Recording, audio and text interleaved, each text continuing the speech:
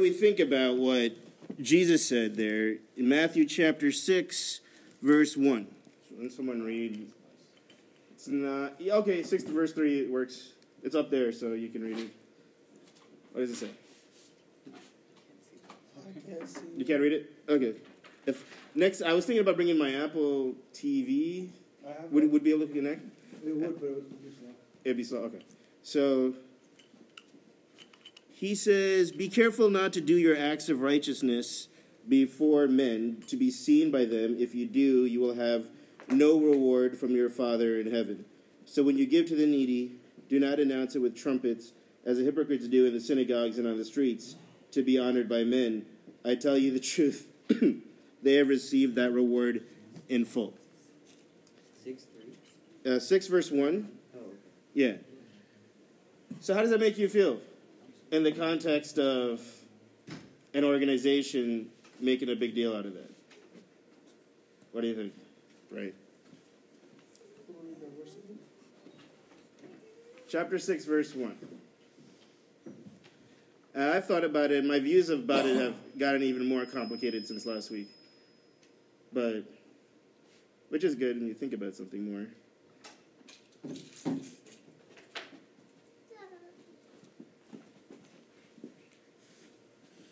What's Jesus saying? You don't know? What do you think Jesus is saying? That was a bad translation. Okay. Read this then. Chapter 6, verse 1.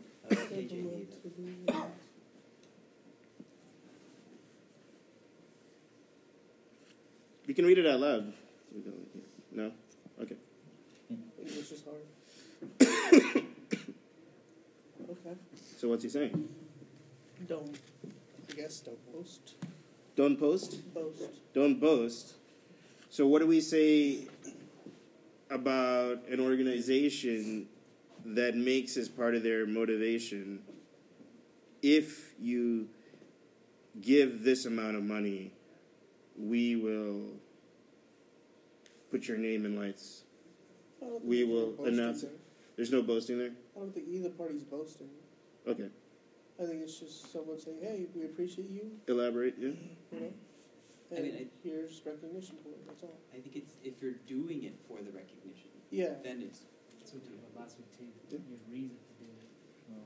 So I was thinking about this last week too, and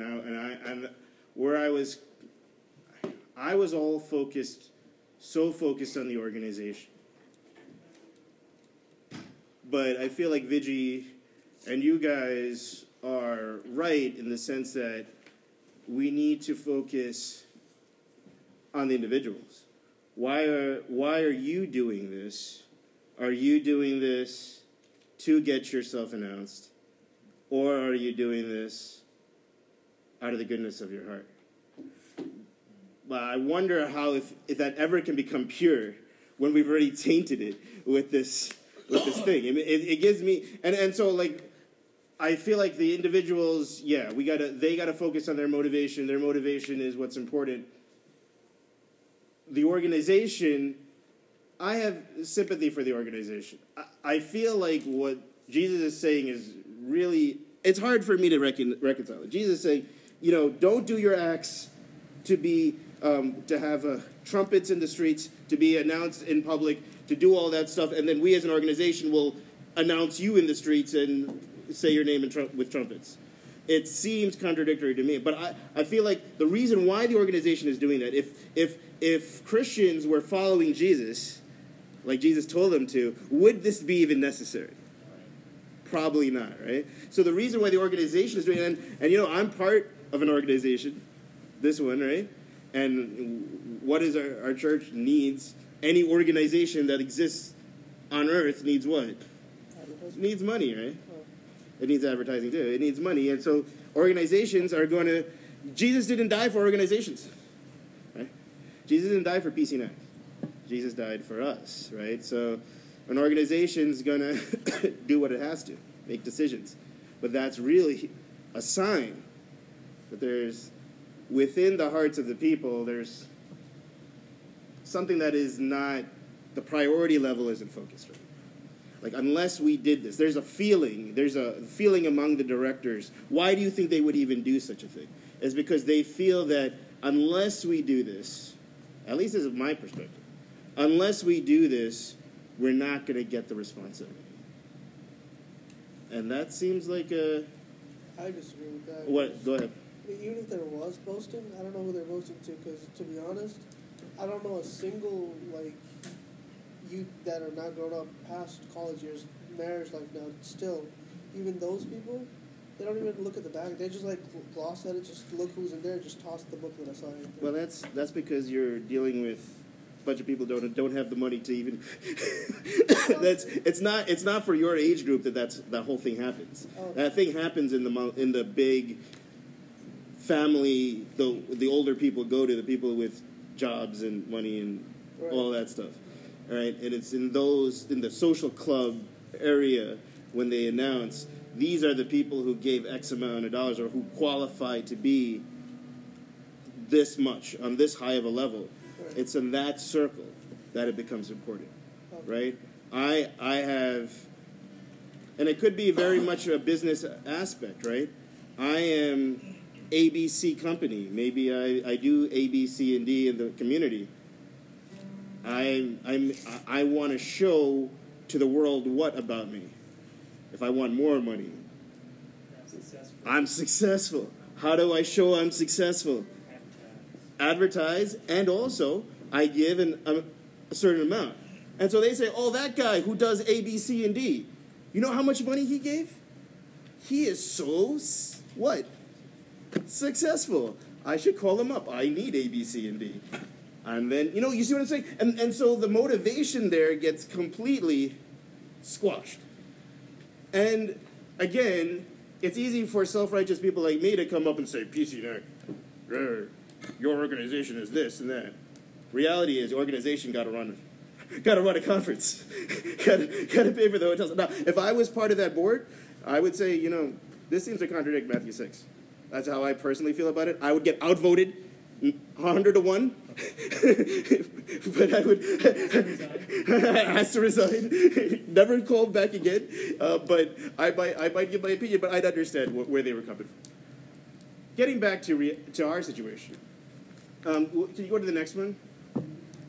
I really feel like this part of what Jesus is talking about is so interesting to me that I want to stick around on it for a while. Matthew 6, verse 20. If someone can read that.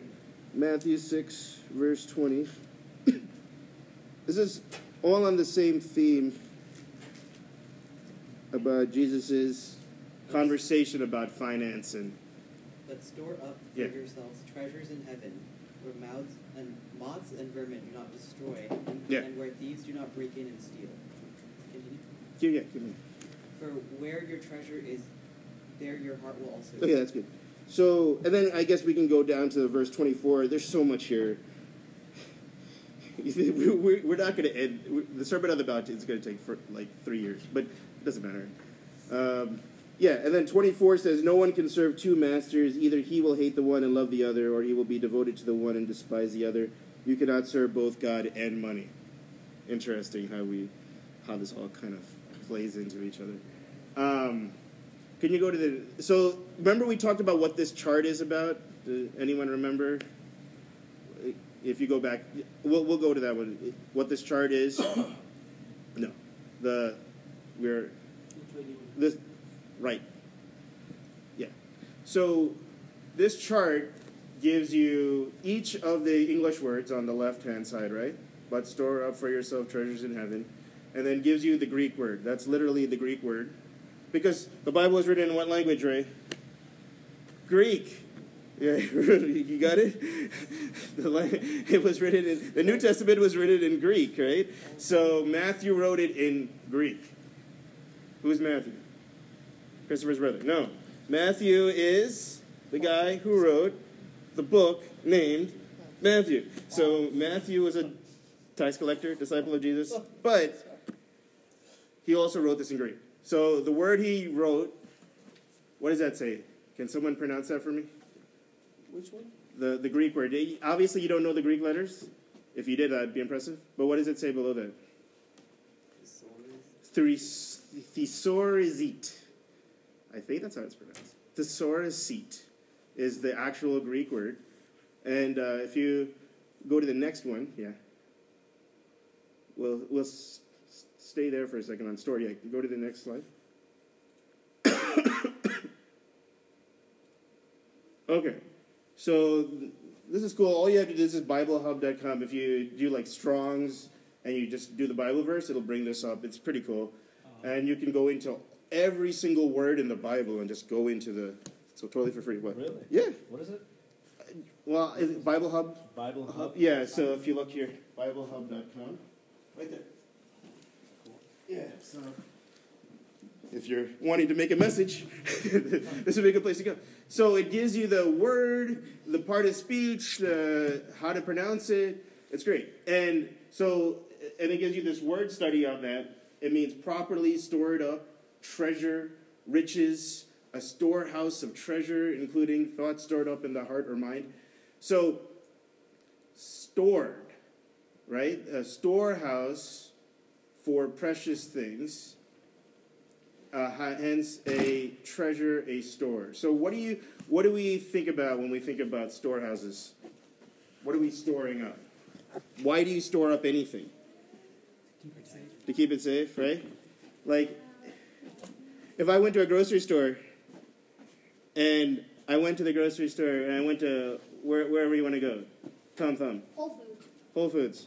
I asked them, hey, Whole Foods, I want a glass of milk. They would look at me quizzically. Do people go to Whole Foods to get a glass of milk? You actually can. There's Whole Foods. All right, you know what? Let's stick to the point.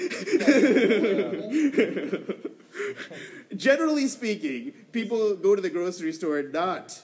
Okay, that's fine. I get the milk from the Starbucks there, right? I say, I don't want coffee. I don't want any of the other stuff. All I want is a glass of milk. And they look at you strange. They give it to you. I go home. I drink said cup. Several hours later, what do I need? More milk. So what do? Get back. Go there. Go to the Starbucks. And I say, what do you want, sir? I want a cup of milk. I give that to them. and so at some point, and then I see Matthew there, and Matthew buys a gallon of milk, and I'm like laughing at Matthew, and I'm like, Matthew, you're going to become obese. There's no way you could drink a gallon of milk. That's crazy. Who's going to drink a gallon of milk? Can anyone drink a gallon of milk? Yeah, I mean, don't go to YouTube right now and like show me somebody drinking a gallon of milk. Those people need Jesus. Don't drink a gallon of milk. A gallon of milk in one sitting.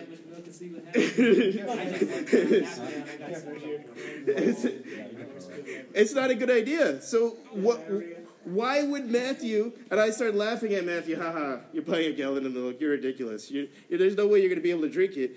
Matthew's going to look at me quizzically again, and what's he going to say? It's for later? But it's going to go bad, Josiah. Oh, wife and kids? There's no fridges? Wife and kids. Oh, there's a refrigerator? Okay. So you can save it for later. You can do what with it? You can store it, right? You can store it, and it'll last a little bit longer if you put it in the fridge. If you went to the grocery store, and how many people love Costco? I like Costco, but they have a problem at Costco.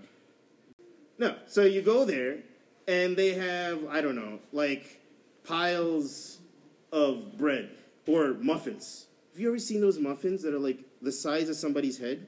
And they're like, there's like 10 of them, right? It's like, who's going to eat that muffin? It's like, I don't get it. But anyway, these are all personal problems. Why am I talking about this? Anyway, so you buy like 20 of them, and you take them home. Is that a good idea? And there's only like 2 or 3 people who live in your house? I was like, oh, this is a great deal. I bought 20 of these muffins. This is great. Buy one, get one off. Buy one, get one free, right? Buy 10, get 20 free, right? Why is that a good idea? But that's what you pay for. That's the number. Why will it go waste? Like, I'll put it in the refrigerator. They have an expiration. It'll go stale, right? It's going to perish. So it's again, if you were trying to advise me of how to be an adult, Saju, you don't know what you're doing. You need some guidance. This grocery store, maybe somebody else should do your groceries for you, is the plan. If somebody was actually living like this, doing these kind of things, having this kind of confusion, having these kind of lights, what would you say about it? What would you say about somebody who was living like this?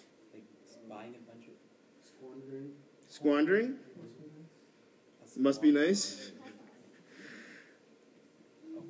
What has he lost sense of? What's the point of treasuring? Like we talked about this already, right? What's the point of storing anything? To keep it safe. To keep it safe for later, right? But you got to be smart in what you're preserving. Otherwise, either you're going to get too little of something and you have nothing to store, or you'll get too much of something and it'll go what? Bad, right? What are we storing up? Do we store things that last for a very long time? Or not? So let's go to the next one. Okay, so this is an interesting word. Can someone pronounce that? It gives you the explanation there. What does phonetic spelling mean? Uranos. Uranos sounds like a planet. It sounds like one of the planets. It's probably from that because this is Greek, right? And whatever. So the literal meaning of that is heaven, right? Heaven, the visible heavens, the atmosphere, the sky, the starry heavens, spiritual heavens.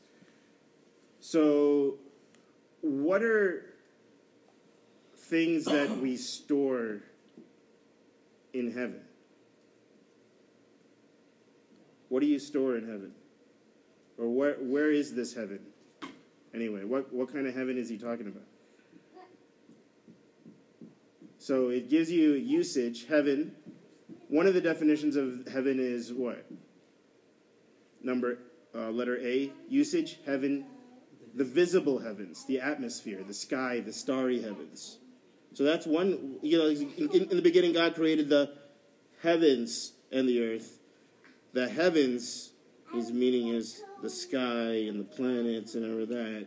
So is Jesus saying, store up for yourself treasures on Jupiter? What he's talking about? Right? No? Where are these? Is it the second choice? What are spiritual heavens?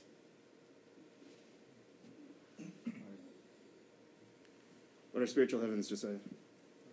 You have no idea? What are spiritual heavens? So, the seven heavens? What are spiritual heavens, right?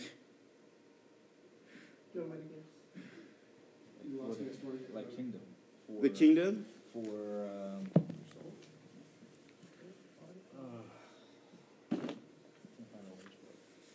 where are we supposed to be going?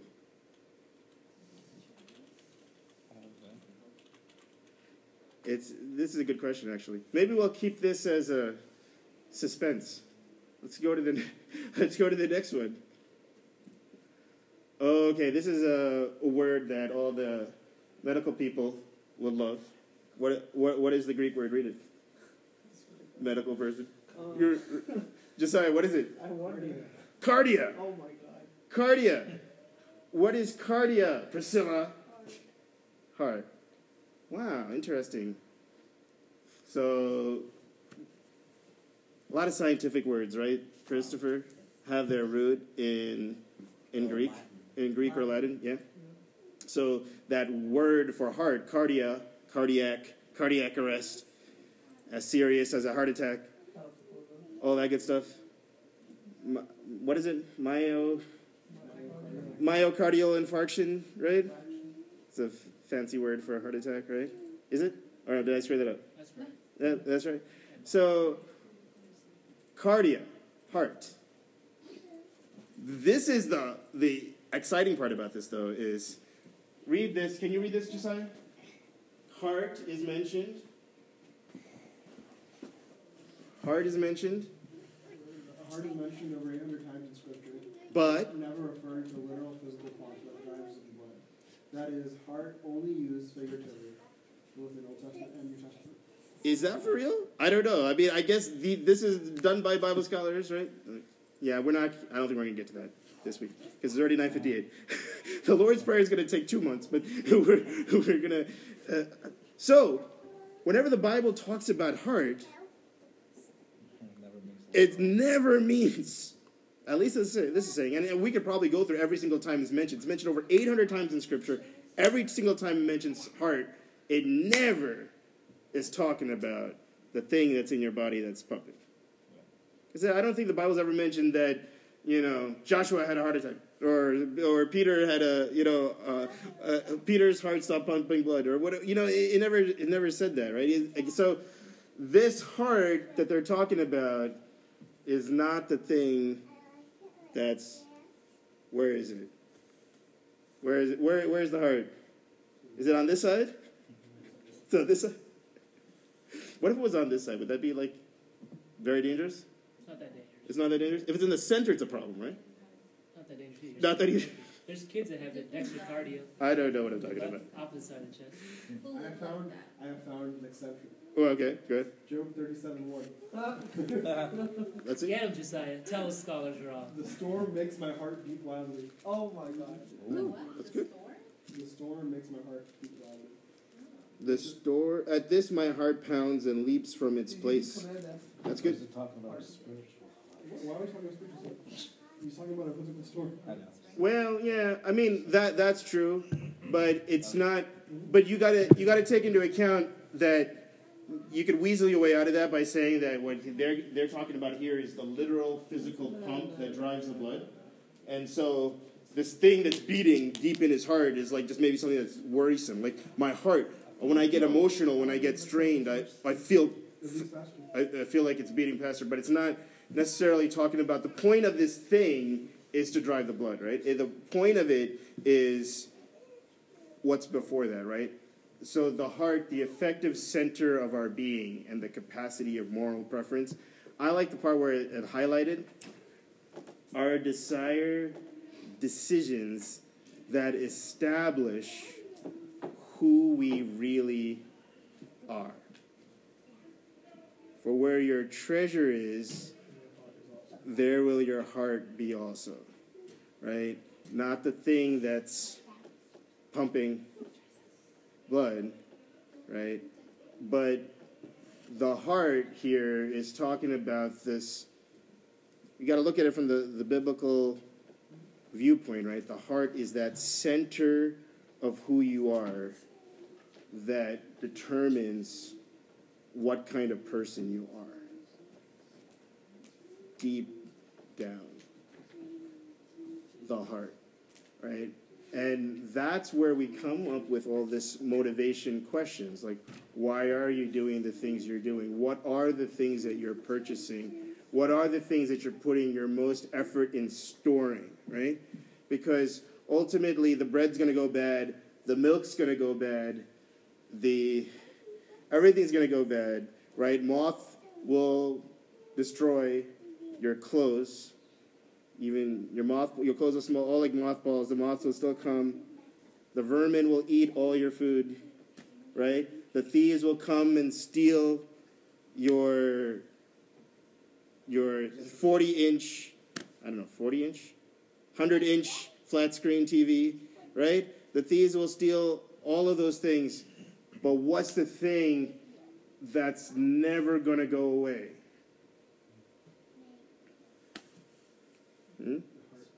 Your heart? Your soul, right? Yeah? The thing that is never going to go. Where is your importance on that thing? Right? And so we look back into the first century. Jesus dealing with people who were concerned about right now,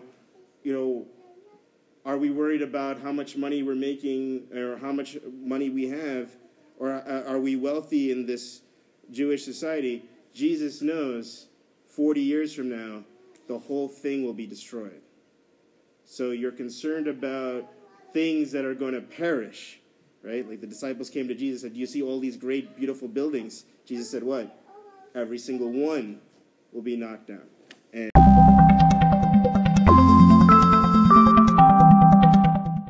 Jesus' most famous speech, but the most famous speech in history, given by anyone, ever.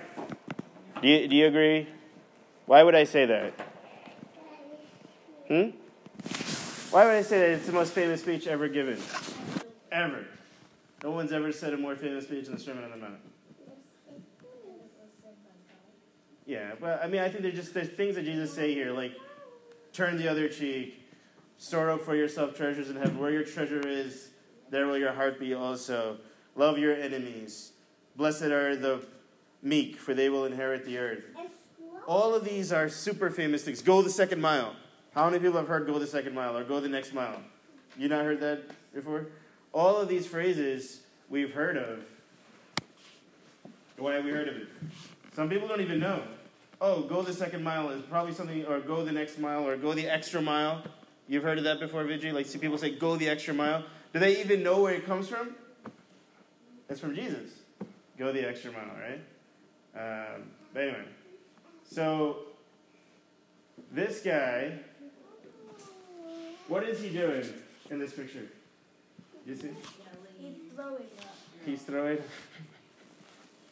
He's like, ew, monkey.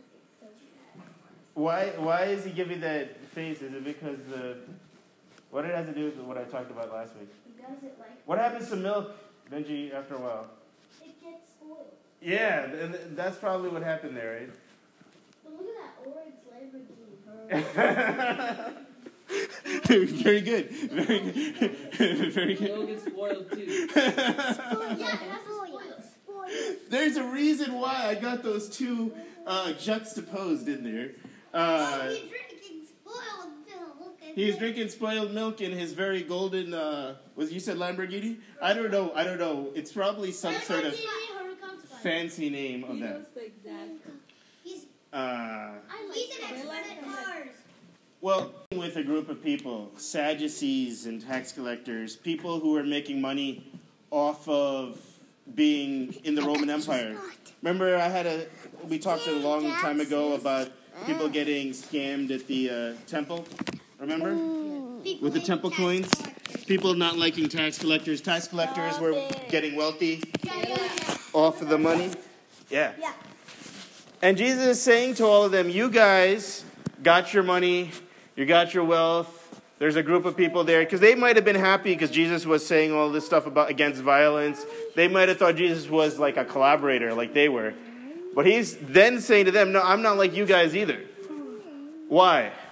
Because Jesus could see something that was going to happen.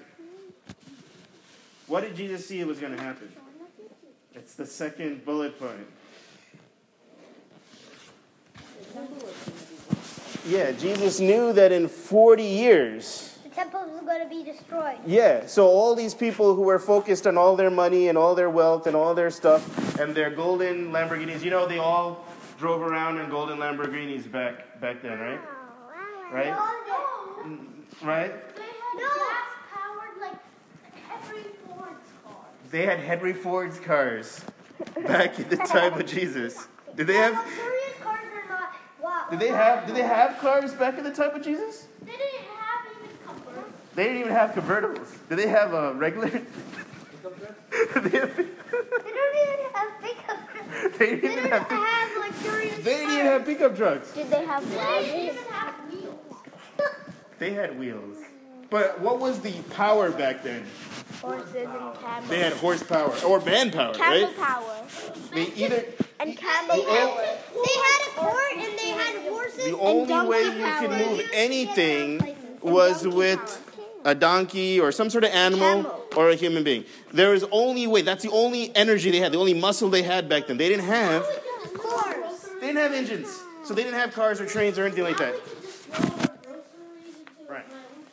But the point is, they had some of the people there, most of the people were poor and desperate, right? But there was a group of people there who were doing well. They were wealthy. They didn't maybe have the golden cars, but they had gold, everything else, right? And they were living it up. And Jesus is warning them and saying, you guys are focused on things that are perishing, right? Because Jesus could see in 40 years' time, what? That this temple was going to be destroyed. That the nation was going to be destroyed. The capital city was going to be destroyed. The whole thing was going to be destroyed by the Romans. And the Romans were going to mess it all up. And so, what was the point of focusing on collecting all this money? I collected all this money and I put it all in my luxuries and everything. And then what happened? The Romans came and destroyed the whole thing. Took all my stuff. What was the point of focusing on that, right? There was no point of focusing on money. You focus on different things, like poor people and other stuff. Yeah. Which is not basically. Maybe you should use a glass. That's kind of right. Yeah, that's basically what Jesus was kind of saying. So thank you. That's right. So I mean, the focus shouldn't be on things that are going to be coming to an end. You know, we look at the guy with the spoiled milk because he had the milk too long, and he had maybe too much milk, and he didn't need to have that. He bought too much, and it went away. He wasted money. That's money he wasted. He bought it from Costco, right? Too much. Let's go. I still have milk from May, and it's not spoiled. Why? Why is it spoiled? Huh? You don't know? Well, it depends on how cold it was. You know, eventually, you wait another month, that milk will go bad. It's a law of nature. Milk goes bad. There's no doubt about it. It's going to go bad. Unless you have some magical milk that I've never heard of, your milk will go bad. Just like that Lamborghini is going to go bad. You know, it's going to rust out. You can, you might see some crazy guy sell his house or two houses to buy that thing. And then he'd be like going around with his Lamborghini, and then people, and then crash into the Volkswagen, and his car doesn't work anymore. What was the point? And then people will ask him, "Oh, that's a fancy car. That's so great." And he's like, "Yeah, look at my fancy car. But I need somewhere to live." His priorities were totally messed up. And he's wasting all of his fuel. Exactly. You can't use it anymore. Now you wasted all your money, so you can't buy a house. Jesus said a parable about that, right? What was it about? You could spend half the money. Jesus said a parable about a man who spent all his time and money building this, because he had a very good harvest. And he built he took all that harvest, all the money he got from the harvest, and did he spend it to help the poor with it? Yes. All right. He built a very big barn to put all of his grain in. That's the story. You don't remember? Come on, it's supposed to fit. Anyway, so God then told the man the very night he built the bigger barn. He's like, "Oh, I have created this great barn, and I am so rich, and I will sleep with such peace." And God said to him, "This very night." Oh, the worm will eat it. He said, "This very night, your life will be gone." And then Jesus said, "What does it profit a man if he gains the whole world but loses his soul?" Right? And so it's very, very much the focus here is what is our priority. And to those people there, he is saying, you guys are trusting in your violent weapons for some people, and for other things. Some of you are trusting in your wealth, and even that is not something to be trusted in. So let's go to the next one. This is kind of like Joe, go to the one. So this is kind of like what's it called? Like a midterm exam, pop quiz. Midterm exam on the Sermon on the Mount. Everybody take out your papers. We're going to have a test. Oh, great. You ready? And your number 2 pencil. And your number 2 pencils, because this is a Scantron test. When are we going to start? But I don't have an optical scanner, so I don't know how this going. But anyway, that'd be cool though, right? No. we're not going to have a pop quiz, but I thought that it'd be useful to go over some of the themes we've talked about so we can have an understanding of what I believe is the most famous and the greatest speech of all time. The Sermon on the Mount by our Lord Jesus Christ. So far, we haven't finished it yet, but I just wanted to kind of go over some of the high points. So the first thing is I have, on the left, I have a roadside. Says what? Rewards, next exit. That'd be a cool exit. How did they make it look? Oh, you get a reward when you exit? How did they make it look real? It's called Photoshop, my friend. It's very easy. That takes like 3 seconds. But anyway, rewards, next exit. Or it might be a town called Rewards. It's possible, you know. There's so many weird towns. Like, especially in Texas. Like, how many different towns? Huh? Arkansas. Anyway. Jesus is focused on our character, right? So, we talked about 4 different factions of Jews, right? One of the factions were Pharisees. Jesus says in the Sermon on the Mount, unless your righteousness is greater than that of the Pharisees, right, you won't enter the kingdom of heaven. And one thing he focuses there is on obeying the law. The focus is not on how many boxes you can check, but it's about your character, right? He's looking for you to change from the inside out. That's kind of how, not from the outside in, but from the inside out. To do things because they are right. Not just because, oh, you want to get a reward for it. You know, with today's Father's Day. So, does a good son obey his father because he's going to get something out of it? Because he's going to get a reward? Huh, Sam? Does a good son obey his father, a good daughter obey his father just because he's going to get something? Oh, I'll give you something? No. Right? He does it because it's the right thing to do, right? It's that your character is that of an obedient heart. And so, but a good father will reward what? A good son. So that's how we should look at rewards and punishments, right? We shouldn't do things for the reward because we're good children of God. But God is a good father, right? So he will reward those who are good. So that is, the Pharisees had that problem. They were so focused on checking the boxes, making sure they followed the law, that they forgot the point of God's law. Then there was the next group, the Sadducees, high priests, wealthy people. We were just talking about them. And Jesus talks about here about they have already received their reward. What does it mean to have already received your reward? Oh, you already got it. Jesus responds, says it over and over again in the Sermon on the Mount. They have already received their reward. What's he talking about? Yeah, I mean, there's so much of our time. The reason why we're good to people who are good to us is because they'll reward us later by being friendly towards us. That's how you get your own reward right now. Or those who give all their money so that they can be praised on earth. Remember we talked about that a few weeks ago? They've already received what? Their own reward.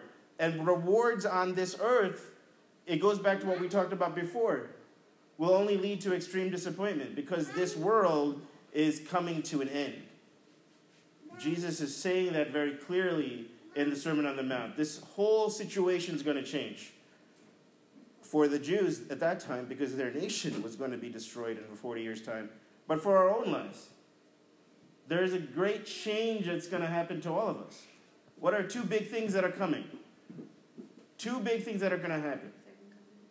Second coming. Rapture. Well, second coming, rapture, I put that all in one category. What's the other thing that's going to happen? To all of us. No matter what. Well, it starts with a D. Yeah. Yes. All of us will pass a river, cross a river at some point. I'll put it that way for the younger people. Either one of 2 things are going to happen. We're going to cross that river, or Jesus is going to come back. Either way, there's going to be a great change happening. A massive change. A juncture point, a door. Like we're in this room. This is the sanctuary, right? If I walked past that door, through that hallway, where will I be? On the other side of the door, right? Yeah. Will the other side of the door be like this room? No. It's going to be very different. Yes. It's the lobby, right? I'll get food there. I won't get food here, likely, unless I'm breaking the rules or something. Right? And then I'm going to cause a problem. But the point is, it's a different room. There's different things there. It's a change. It's not like this room. So we're all crossing to a different room. Huh? That's okay. So we're all going to move towards another room at some point. What's going to be in the other room? Chairs. What else is going to be in the other room? You guys are getting too literal on this metaphor. What's going to be on the other side of the room? A different colored carpet. Eternal life. Guaranteed for all of us, no matter what? Not all of us. Oh, snap. Oh, snap. That's an old-fashioned word that people think they're cool saying. Oh, snap. On the other side of the hallway, I'm going to find eternal life? Maybe. What if I spent this life focused on getting friends, making money, having a good time, making God my least priority, but focusing on everything else? When I cross onto the other side of the room, what am I going to find? Eternal life? No. Yes. Death. Huh? Eternal life and fire. Well, yeah, maybe. But that's what we would call eternal death, right? Or you know, that no one would call that life. That's not where you want to be when you go to this other side of the room. Right? And this is the thing, the change. This radical break, this shift is happening. And we all act like this room is all there is. There's always going to be this room forever and ever. Especially young people think that way. YOLO. Who says YOLO?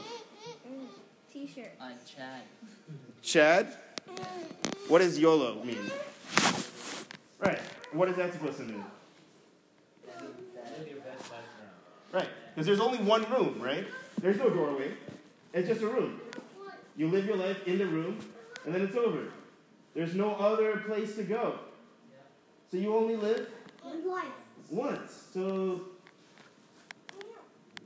what does it matter then? You should. Nothing matters, right? Yeah. I mean, that's the thing, right? I mean, I don't see how, if you only think this is the room and there's no other place, and there's no escape, there's nowhere else. I don't know how that doesn't lead to what? Despair. Right? But we have hope, right? Joe? We have hope. What is our hope? God. That when we cross the door, who we're going to see? Jesus, right? But only if we live this life not focused on saving our life. And that's what Jesus says, right?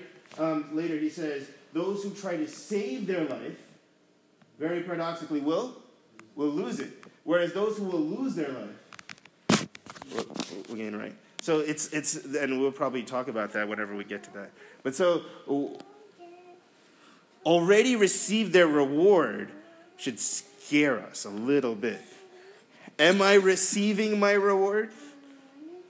Is that what I'm focused on? Like he says, you know, blessed are the persecuted, blessed are those who are hated now. Right? Are we focused on being loved now? Is that our key thing? Being appreciated now, being loved now, having friends now, having money now, No. having fun now? Is that what it's all about? No, it's all about God.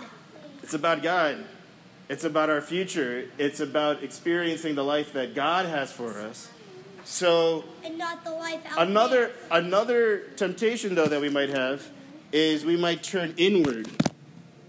And we might decide, okay, I just want to focus on being the most holiest person in the world and just pray and do and be holy and not help any single person ever and don't do anything for anyone ever again. But I'm the most holiest person in history. It's Jesus, and that's what you could call the Essene party was doing, right? Just going out into the desert and trying to obey God. Is that what Jesus called for us to do? No. No. Because what did he call us to do? Because it's also in the Sermon on the Mount, the greatest speech of all time. He called us to be what? The salt of the earth and the light of the world, right? Be a city on a hill. Right? Which is another great American president. Ronald Reagan said that in his speech, that we should be like a city on a hill, but he was talking about America. We're supposed to be that light to the world, right? A shining light, a salt of the earth. That lady who came a few weeks ago said it in our Sunday school class. She explained it to us, what salt of the earth meant. You guys remember what she said? What does salt do in that time? Because we realized, just like they don't have cars, Joel, what else they did not have in their kitchens? Food. They had food. I hope. They did not have a fridge, right? So what would They used the salt. what would happen to their food? It would get Unless they had what? salt. Fridge. Salt, right? Salt does what? It helps preserve food, right? We're supposed to be salt of the earth. That meant something very specific to them, right? Preserving the good in the world that is perishing. God's called us to be salt of the earth, light of the world. And so, let's go to the next one, and we'll probably have to end it. The last part is about the agape love, unconditional love. Thank you for loving me unconditionally. And those are the Greek words, Greek letters to the word agape. And we talked about agape, which is the unconditional God love, godly love. And that goes into love your enemies, do good to those who persecute you, turn the other cheek, go the second mile. All those famous things that Jesus said, which is anathema to those people who focus on violence first, the zealots, who have their swords and their spears and everything else ready to violently overthrow the Romans. Jesus has this message to them. Love your enemies, do good to those who persecute you, right? And focusing on the humanity and infinite worth of others, even when they do not treat us the same way. Because God's called us to a higher calling, to see the humanity and the fact that Jesus was willing not just to die for our friends and family, but was willing to die for who? Even our enemies. Profound, right? So even those who are mistreating us, our prayer shouldn't be that they experience what we're experiencing. Our prayer should be that they find Jesus. So that's what we've learned so far. We're going to have to draw it to a close now.